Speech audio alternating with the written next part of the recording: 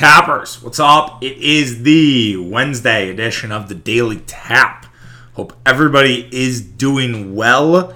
For the internet jokesters out there, 6'9" today. Hope you're having a nice day. It's not nice really in the state of Wisconsin. We have a lot going on that is in the negative. Although the Brewers, they're hot. So we will talk about that later in the show. But we will start today with why revisionist historians do not need to visit the Milwaukee Bucks. We will also talk about why I think the Green Bay Packers would be all right without Aaron Rodgers, not one of the worst teams in football. Adam Schefter, you drama queen. Lastly, we will talk about Aaron Ashby falling in line with a long lineage of Brewers, and did David Stearns kind of know this all along? So we'll do all of that. We'll kind of talk too about Brewers Reds at the tail end as well. So good show today. Excited for this. Weather's cooling off a little bit here in Wisconsin. It's not feeling like we're in a sauna. I like that. I'm enjoying it. Like 75 to 80 big man weather all the way. All right. Let's waste no more time. Let's talk about the Milwaukee Bucks revisionist historians or revision historians. I don't know. However you want to say it. There needs to be a little bit of, all right, let's take a step back here. So the Milwaukee Bucks are in a playoff hole. They're down 2-0. It's not good. Everyone's crowning Brooklyn. I get it. They should crown Brooklyn. I'll be honest. Like, it's not even like a no respect thing. Like, they should crown Brooklyn. Brooklyn blew our asses out in game 2. They dominated game 1 pretty much for the second half. And I would say they won quarters 2, 3, and then the start of 4. I know the Bucks outscored Brooklyn in the fourth quarter, but they won all 3 of those quarters, and Milwaukee laid down in game number 2. Mitch and I did sort of a live reaction pod yesterday. First time we had done that. I thought it went actually really well. So make sure you go to listen to that if you haven't already. If you have, thank you. We will be doing another one Thursday night for game 3. But yes, everybody has every reason to doubt the Bucks right now. No one should be feeling confident about Milwaukee. Now, that said, I still think this Bucks team can make it a series. I know what the percentages say. I know that down 2 is never a good thing. But this Milwaukee Bucks team can make it happen. If they can find the heart, if they can find the motivation, they have to win tonight on Thursday night. We know that. Everyone knows that. The fans should know that. Everyone in the arena it doesn't matter. Bucks, Nets, it doesn't matter. They know it's a must-win for the Bucks. And if they win that game, then it's a must-win again on Game 4. And Game 4, if you win that, then it becomes a 3-game series the rest of the way. And then it becomes who's your best guys. Now, everyone would say, well, that's Brooklyn. And I think even if the Bucks get it to 2-2, I think people are going to say, all right, we're in this series. This series has some legs. But we'll definitely see. We'll talk about more in game detail of Game 3 tomorrow. We'll kind of do a little preview, kind of get you guys ready, sort of that deep dive, what needs to happen, what can't happen for Milwaukee when it comes to Game 3. But what I wanted to do today was more look at the roster construct, as I saw a tweet from Paul Immig, who used to work as a Bucks reporter for Fox Sports Wisconsin. Now he's on the radio for Bart Winkler's show, and he kind of listed off all the different follies the Bucks have had in the draft after selecting Giannis Antetokounmpo. This is well known, right? This is definitely well known for Bucks fans. Bill Simmons, I think, actually mentioned it a little bit on his show, or Ben Thompson, who's a Bucks fan, mentioned it to Bill Simmons how awful of a draft that the Milwaukee Bucks have had in the past few years, and it hasn't really worked out well for Milwaukee, and they could have this amazing team if they would have thought things through a little bit more. That said, the revisionist history of this all is funny to me because I think that people forget certain things, and I think that they casually can put a name out there and say, well, this person could have been on our team, and it's like, yeah, that's true, but at the end of the day, it's like there were reasons why a player X isn't on this roster, and we need to go back and we need to understand that before we can really say, all right, this was a miss from Milwaukee. I think a lot of these moves that we'll list out here were defensible at the time. Now, if you look at them now, you're like, what the fuck? How did you miss this? How did you not necessarily get this guy and become a legendary basketball team? Why didn't that happen? And so we'll go through the list and we'll talk about each of the moves and why some of them were the right moves at the time. Some of them are indefensible, and we'll get to those. All right. 2014, Jabari Parker over Joel Embiid. Here's the thing. Jabari Parker was supposed to be a Chicago guy. Milwaukee didn't know at that time what they had in Giannis Antetokounmpo. They wanted to establish someone who would stay in Milwaukee. They never thought that Giannis Antetokounmpo would be a two-time MVP. Giannis was supposed to be the Robin to Jabari's Batman. There's a fascinating case for Jabari being a different player if he doesn't hurt his knee, if Jason Kidd doesn't bully him out of the league, kind of, and if, you know, the Giannis thing didn't really affect him. Like, say what you will about Jabari Parker, but the Giannis ascension bothered Jabari Parker. For what we just said about Jabari being the Batman, Jabari never saw himself as a second guy. And when Giannis took flight and Giannis became one of the best players in basketball, that bothered Jabari to the core, and they were never really able to work together. Jabari also being sort of a cool, calm, collective type, being someone who's maybe not the hardest worker out there, I think really bothered Giannis. So I think the chemistry between those two was not there. And Embiid at the time had a knee injury. He had a significant knee injury, and the Bucks were worried about it. The Bucks were worried about the stability. And if they did draft Embiid, what does that mean for Giannis Antetokounmpo? How could Giannis and Embiid really work together? I mean, would they have found a way? Probably. They would have made it work, but it would have been a spacing issue. They would have had to figure some stuff out. And I don't know if it would have worked as well as people would think. I realize they're two of the best players in basketball, so of course it would probably be pretty good. But you have to at least wonder a little bit, would Giannis and Embiid kind of clash because there's just not enough room in the paint? I don't know. And yeah, the Bucks didn't take a risk on a guy with maybe some injury concerns, and they probably should have. The next year they drafted Rashad Vaughn. Now, Rashad Vaughn, Paulie Mick doesn't note this, but Rashad Vaughn was taken over OG Anunoby. There were some other guys that they could have drafted. But, you know, anything really after the lottery is a crapshoot. And the Bucks had drafted right around the lottery spot. And so they didn't draft OG Anunoby because, again, he had a knee injury. I think if you were to criticize John Hammond, not John Horst, if you were to criticize John Hammond, he would take flyers on guys who might be lengthy, which we'll get to in 2016, but he didn't really want a guy who had some significant injury concerns.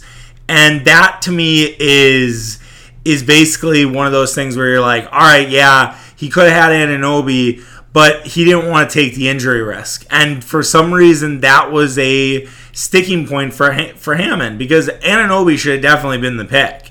If you're doing that hindsight, Anunoby probably goes in the lottery. I haven't looked at the 2015 NBA draft, but Anunoby's probably a lottery player. But because of the injury issues, they didn't want to take that risk. And I kind of wish they would have, because the Bucks have kind of screwed themselves on different occasions. Like, if you think about it, Michael Porter Jr. was another one who, and I know the Bucks couldn't have drafted him. They drafted Dante DiVincenzo. But and Porter was drafted 11th in that draft. But when Porter fell, like, the Bucks should have at least made some calls and been like, let's take a flyer on this guy. He could be great. Like, Michael Porter Jr. was supposed to be a top pick. And Denver taking Michael Porter Jr. has made them into a competent basketball team, right? But yeah, taking Rashad Vaughn instead of, well, Sam Decker, who did not pan out after, Jerian Grant, who didn't work. DeLon Wright's been in the league for a bunch, but again, DeLon Wright would have been nice, or Bobby Portis could have been a buck all throughout. So yeah, there were some moves that could have been made. So maybe OG Anunoby wasn't this draft. I apologize. I thought OG Anunoby was this draft, but it might not have been this draft and another draft. Still, there were guys available, but it wasn't. I don't know if it's as bad of a pick now looking at this. So yeah, Larry Nance Jr. is another one. Kevon Looney, Montrezl Harrell. I think there are all these guys who were potential players that could have been something, and they just, in the draft process, they weren't that guy. I mean, look, Sam Decker was drafted, right? Sam Decker is playing overseas. He's amounted to jack shit. Chris McCullough, I couldn't tell you where Chris McCullough is. I couldn't tell you where RJ Hunter is. Boston drafted Terry Rozier before that. It didn't really work out for them. He had a couple years. They probably should have held on to Scary Terry. Cameron Payne was drafted 14th. He's a bench player right now for the Phoenix Suns. Kelly Oubre has bounced around all over the place. Trey Lyles was drafted over Devin Booker. At least we don't have that. Utah fans can be like, we drafted Trey Lyles over Devin Booker. Yikes. Or even Indiana, we drafted Miles Turner over Devin Booker, Justice Winslow. Frank Kaminsky and Stanley Johnson went before Devin Booker, but Devin Booker he was kind of a role player in college because that Kentucky team was fucking loaded. So it was hard to know that Devin Booker would become this kind of star player. But yeah, there are always going to be those cases. And so I think the Rashad Vaughn thing, which I apologize, I thought OG Anunoby was in that draft. It was the DJ Wilson draft, which we'll get to in 2017. It happens. But yeah, Rashad Vaughn wasn't a great pick. But that happens in any sort of draft. So you're probably like, Charlie, you're really not going to defend Thon Maker over Domantas Sabonis. Oh, I will. Here's the thing. Domantas Sabonis is an awesome player. And if he was on the Bucks right now, the Bucks would be probably flourishing. Sabonis would probably play a small 5, or Giannis would play the 5, and Sabonis would play the 4. And Sabonis and Giannis together would just dominate teams physically. And Sabonis would be a great guy to have. Don't get me wrong. A couple things about Sabonis, though. Sabonis got traded. Sabonis was on Oklahoma City. He got traded. So let's also make that clear. Like, Sabonis wasn't a guy who immediately was on the roster at Oklahoma City and established himself as this star player right out the box. Indiana traded for him. It was a savvy trade with the Paul George deal, and Sabonis came over in that Paul George deal. So let's also make that clear, that Oklahoma City felt like they needed to trade him to get Paul George. Now, Oklahoma City has now transferred that into a bunch of picks, and we'll see what the outcome is of that. But so it's still kind of unknown. The jury's still out. And they drafted Thon Maker because John Hammond, it's hard because Hammond, Horst, whatever. Hammond thought that he could basically recreate Giannis Antetokounmpo. That's what Hammond wanted to do. Hammond thought that he was going to be able to get another Giannis. He thought that Thon Maker had the potential to be Giannis's counterpart, that they could basically run the league for the next few years. And the guy is obsessed with length. That's always been a John Hammond trait. He drafted Mo Bamba when he was in Orlando, and there were guys he should have drafted instead of Mo Bamba. It is a bugaboo for John Hammond. He loves length more than I was gonna say he loves length more than most porn stars do with their male counterparts. But here's the thing, like John Hammond just has an obsession with length, and that is what it is. It sucks that it happened. He was never going to draft a guy like Sabonis. He just wasn't. It's not a John Hammond draft pick in any way, shape, or form. Next, DJ Wilson over John Collins. That's a bad one. John Collins was drafted 19th. OG Anunoby's another guy they could have drafted. The DJ Wilson draft is one of the worst drafts for the Bucks because there were a lot of guys after that. That one, more than Rashad Vaughn, hurts because DJ Wilson basically got hot for a couple months for Michigan, and he made his case, and that's why they drafted him, and then he just never amounted to anything. And DJ Wilson is a shithead. Like, DJ Wilson was a guy who really didn't try that hard, and a guy who just really didn't have the energy and effort you needed to be an NBA player, and I think that was something that the Bucks really didn't consider. Then you have Imig noting Brogdon was traded over the repeater tax concerns. That is so far from being true. That is disingenuous from Paul here, because Brogdon wasn't traded because of tax and surge. Yes, that was an issue, but Brogdon wanted to be a point guard, and the Bucks weren't having it. The Bucks told Brogdon, hey, we don't want you to be a point guard. We want you to be an off guard. That is what we want you to do. You are not a point guard for us. You're too slow to play the position, and we don't believe you can be a point guard. And you've had a ton of injury issues. Why should we give you $80 million? If Brogdon was still on this team, we'd be talking about how he can never stay healthy and that the Bucks wasted money. But because he's on Indiana, and Indiana hasn't done much, no one gives a fuck. No one's critical of Malcolm Brogdon nationally because Indiana's a flyover team. And Indiana doesn't matter. And that's why people aren't critical of Malcolm Brogdon. And I heard his name being brought up for CJ McCollum, and I'm like, why? He should not be brought up in that conversation. But even if he's being brought up in trade conversations, it says what people think about Malcolm Brogdon. So I don't know if this Bucks team is better with Malcolm Brogdon. I just don't. I don't know. If anything, if Malcolm Brogdon was brought on the Bucks, he would have probably been traded for Drew Holiday. So Malcolm Brogdon would probably be on New Orleans right now. And he would have probably been in that Holiday deal.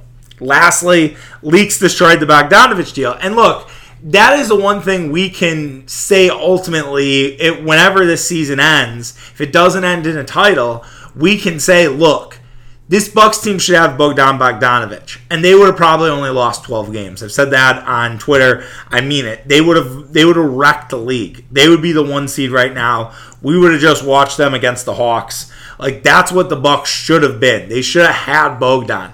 And if it wasn't for people opening up their big mouth, if it wasn't for Woj being mad that the Bucks gave Shams the Drew story, they would have had Bogdan on their team, and they would be flourishing right now. Bogdan would be a fourth option right now for the Bucks. Bogdan would be a guy you could always rely on for more shooting, and would have made the Bucks extremely hard to defend. And yet, they don't have that luxury because Adam Silver, Woj, Bogdan's agent, all fucked us very hard. And that's unfortunate. So that is the one thing that revision historians, I'll work on a better name for the title. That's where we can play Bucks revisionist history. But everything else is not something we should. All right, I spent way too much time on that. There's a lot to go through there. It's a lot to pick out, but definitely things that are worth noting. Moving on to the Green Bay Packers, there's obviously some revisionist history going on with the Packers too. You had Bill Barnwell say the Packers had the second worst offseason in the NFL. I wrote about that on SoTapWI.com. You can read that. Just an absolutely disingenuous piece from Barnwell. It's sad that Bill Barnwell has become a clickbait artist versus, being an awesome writer, because he used to be that at Grantland, and now Bill Barnwell is just looking for breakouts on ESPN.com. So good for Bill. I'm happy that he's transitioned to that. I'm sure it helps him financially, but he's not the writer he used to be. But that's all I'll say about it, because I've already said stuff on StoneTapWI.com.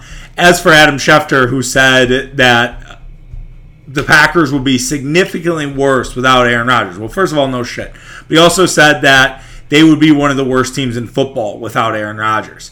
Now, that's where I say pump the brakes, Shefty.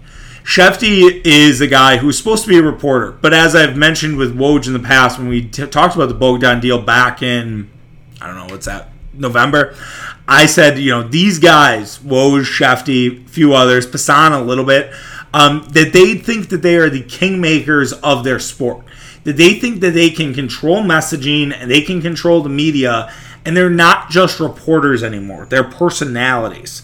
And I think that has gone to people's heads a little bit. I think it's gone to Woj's head for sure, that Woj knows he can move the needle with any tweet. I think Schefter feels that same empowerment. I mean, look, he couldn't let Diana Rossini take credit for breaking the Julio Jones story on Sunday. Diana broke that story. She was on a bachelor party. It's actually an awesome listen. I think she put it on, I don't know if she put it on her Instagram feed. It's definitely on her Instagram stories. I would recommend you watching that because it's an unreal story by Diana. And the fact of the matter is that Adam Schefter's like, my sources confirmed Diana's report that Julio Jones is going to Tennessee. Like, dude, let her fucking have one. Let her have this. Like, why are you coming in here and being like, yeah, my sources tell me the same thing? Fuck off, dude. Like, he does that all the time. Like, this isn't anything new for Shefty. But that goes to the point of, like, he cannot, like, let himself be, behind. Like, all you have to say is, yes, Julio Jones to Tennessee confirmed. Diana had it first. Passan does that. For Passan's credit, like, he does, baseball is the best about giving credit, but this isn't a credit conversation. Because I could go all day about Big J's and how they use Twitter and how they think they're more important. It's more about the commentary that he has there. He's like, all right, they're going to be one of the worst teams in football. And I'm like, all right, okay, slow down. Does anyone, like, remember that the Packers had a Super Bowl roster with Rodgers last year? The Packers were rated as one of the best teams in football last year. And now, without Rodgers, sure. It doesn't make them a middle-of-the-road team, maybe a little bit below average. Yes. But the Green Bay Packers could easily go 8-8 next year with Jordan Love. They could maybe go 9-7. I know there's an extra game in there, so they could easily go 9-8 or 10-7 to adjust. I'll get there, guys. It's going to take a long time for me to be like, hey, there's 17 games. I'm so embedded to say 8-8 or 9-7. But I do think Green Bay can get there. I do think Green Bay could be a fringe playoff team with Jordan Love because they have so much talent. And I understand it looks cool. I understand the breakout. I understand the engagement, the views, the attention is all there to say those things about Aaron Rodgers. But the fact of the matter is they have a very talented roster. Jay Alexander is one of the best cornerbacks in football. Darnell Savage is an emerging safety. Could be in that echelon with Jair Alexander. Adrian Amos, very good at the secondary position. Linebacking inside, yeah, there's some issues, but they have some talent, right? And they just brought on Devontae I think, Campbell. Apologize to him for mispronouncing his name.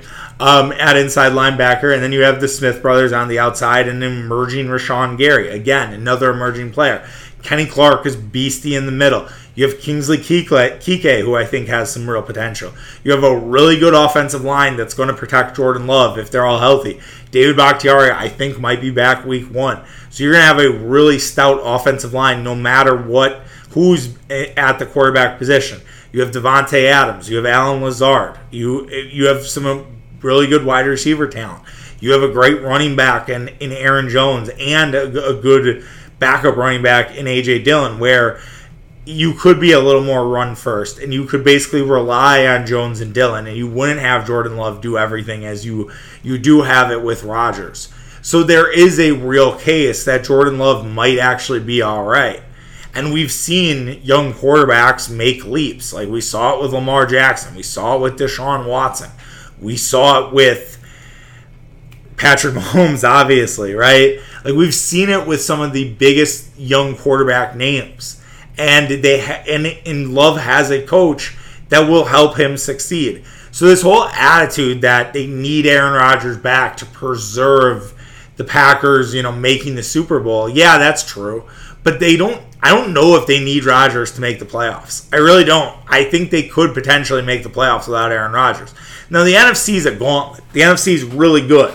And maybe that's part of the problem, is they have a really tough schedule, and that schedule will make it really hard on Jordan Love. That's a fair criticism, but Aaron Rodgers had to do the same thing in 2008. The Packers had won the NFC Championship. They had a tough schedule. They went 6-10, but if you remember that season, it's a little bit of a fraudulent 6-10 because they couldn't stop a fucking sneeze. That should have been the year Dom Capers was fired. Of course, he wasn't. But the Packers' defense was so bad that year, and they allowed so many fourth quarter leads that went to the wayside. Remember, the Aaron Rodgers fourth quarter record, a lot of people forget that Rodgers, in a couple of those games, he led them down the field, and the defense couldn't hold the lead.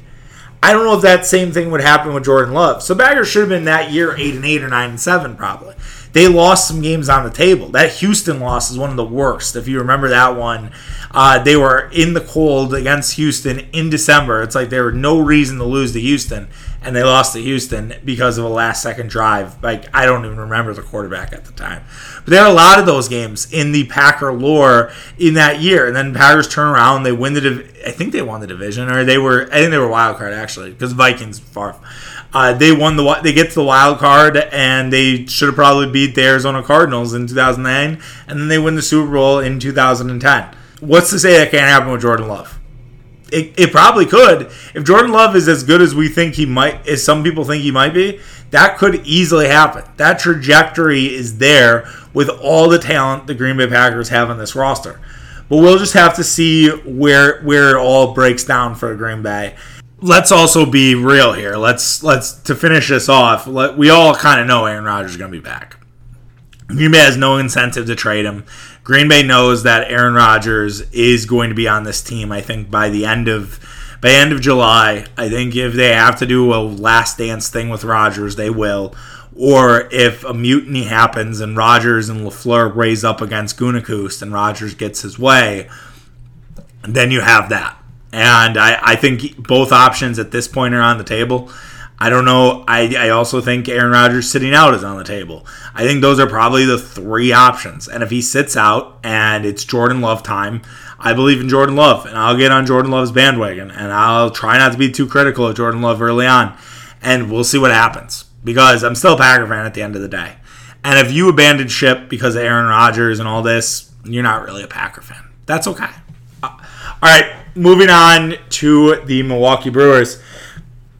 The Milwaukee Brewers have had a history of taking very successful minor league pitchers who are starting and turning them into relievers. And it's worked out really well for them. They've done it with Josh Hader, who ended up just becoming a bullpen guy. They did it with Brandon Woodruff, and they did it with Corbin Burns. Corbin Burns, you could remember, was an integral part to the 2018 NLCS team. Corbin Burns was an elite player for the Brewers in that year out of the reliever position.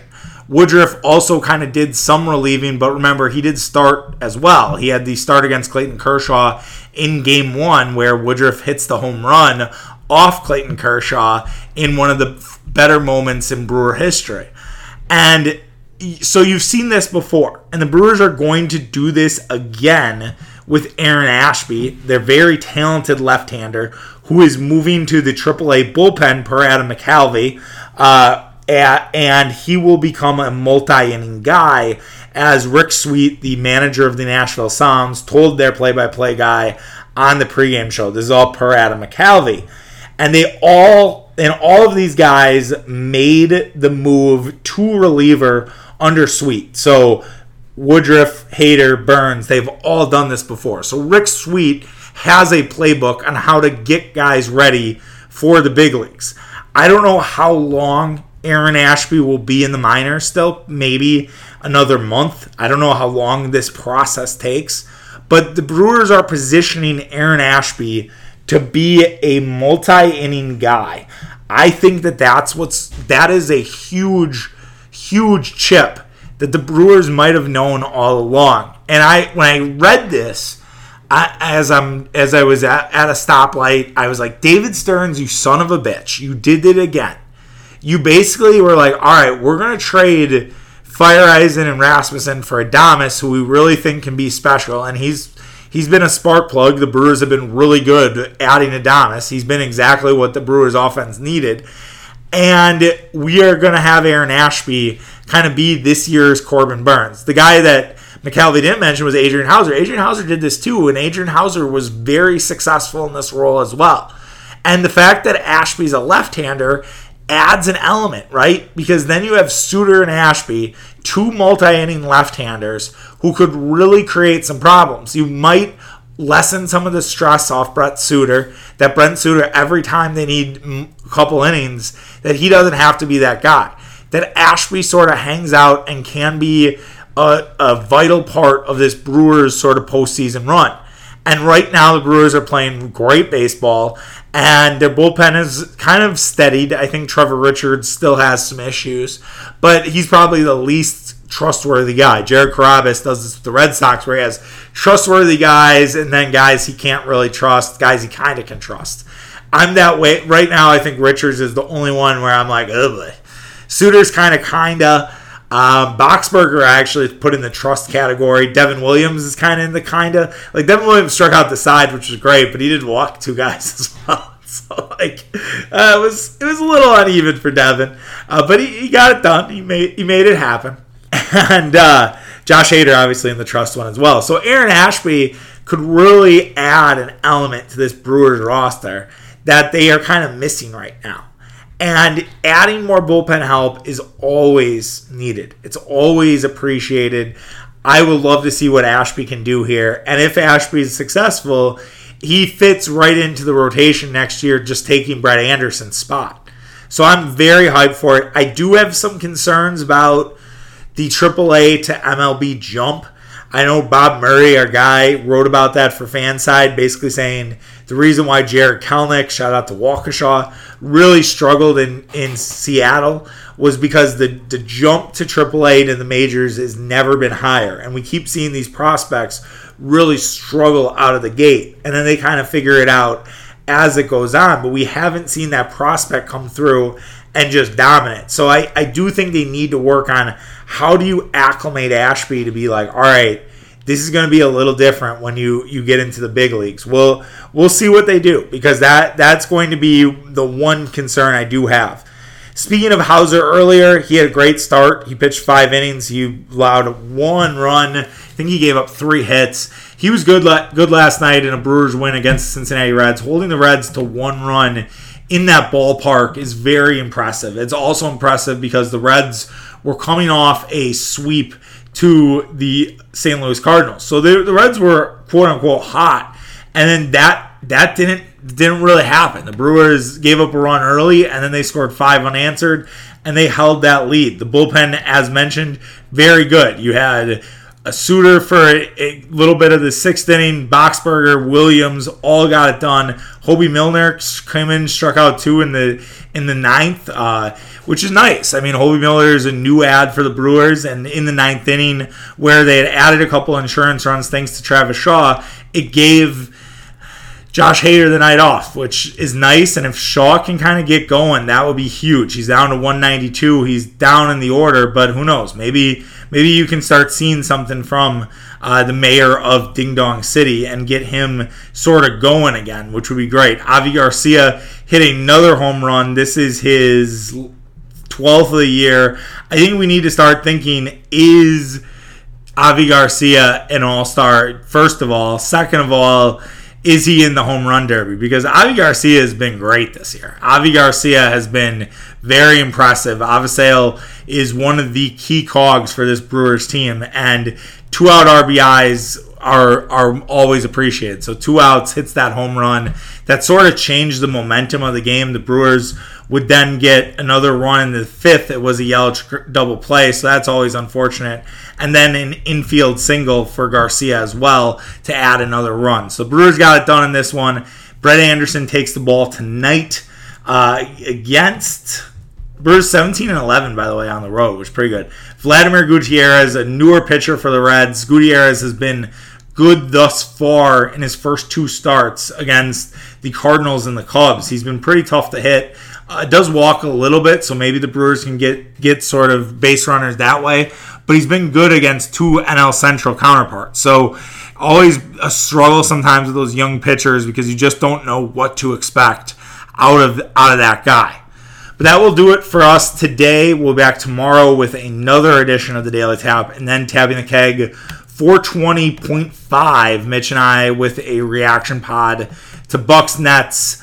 And let's just hope it's a lot better than what we had on Monday night, because that was not fun. And I don't like to see my guy Mitch be that bummed out. That's never fun either. All right, take care, guys. Have yourself a great Wednesday, and we'll see you tomorrow. All right, bye.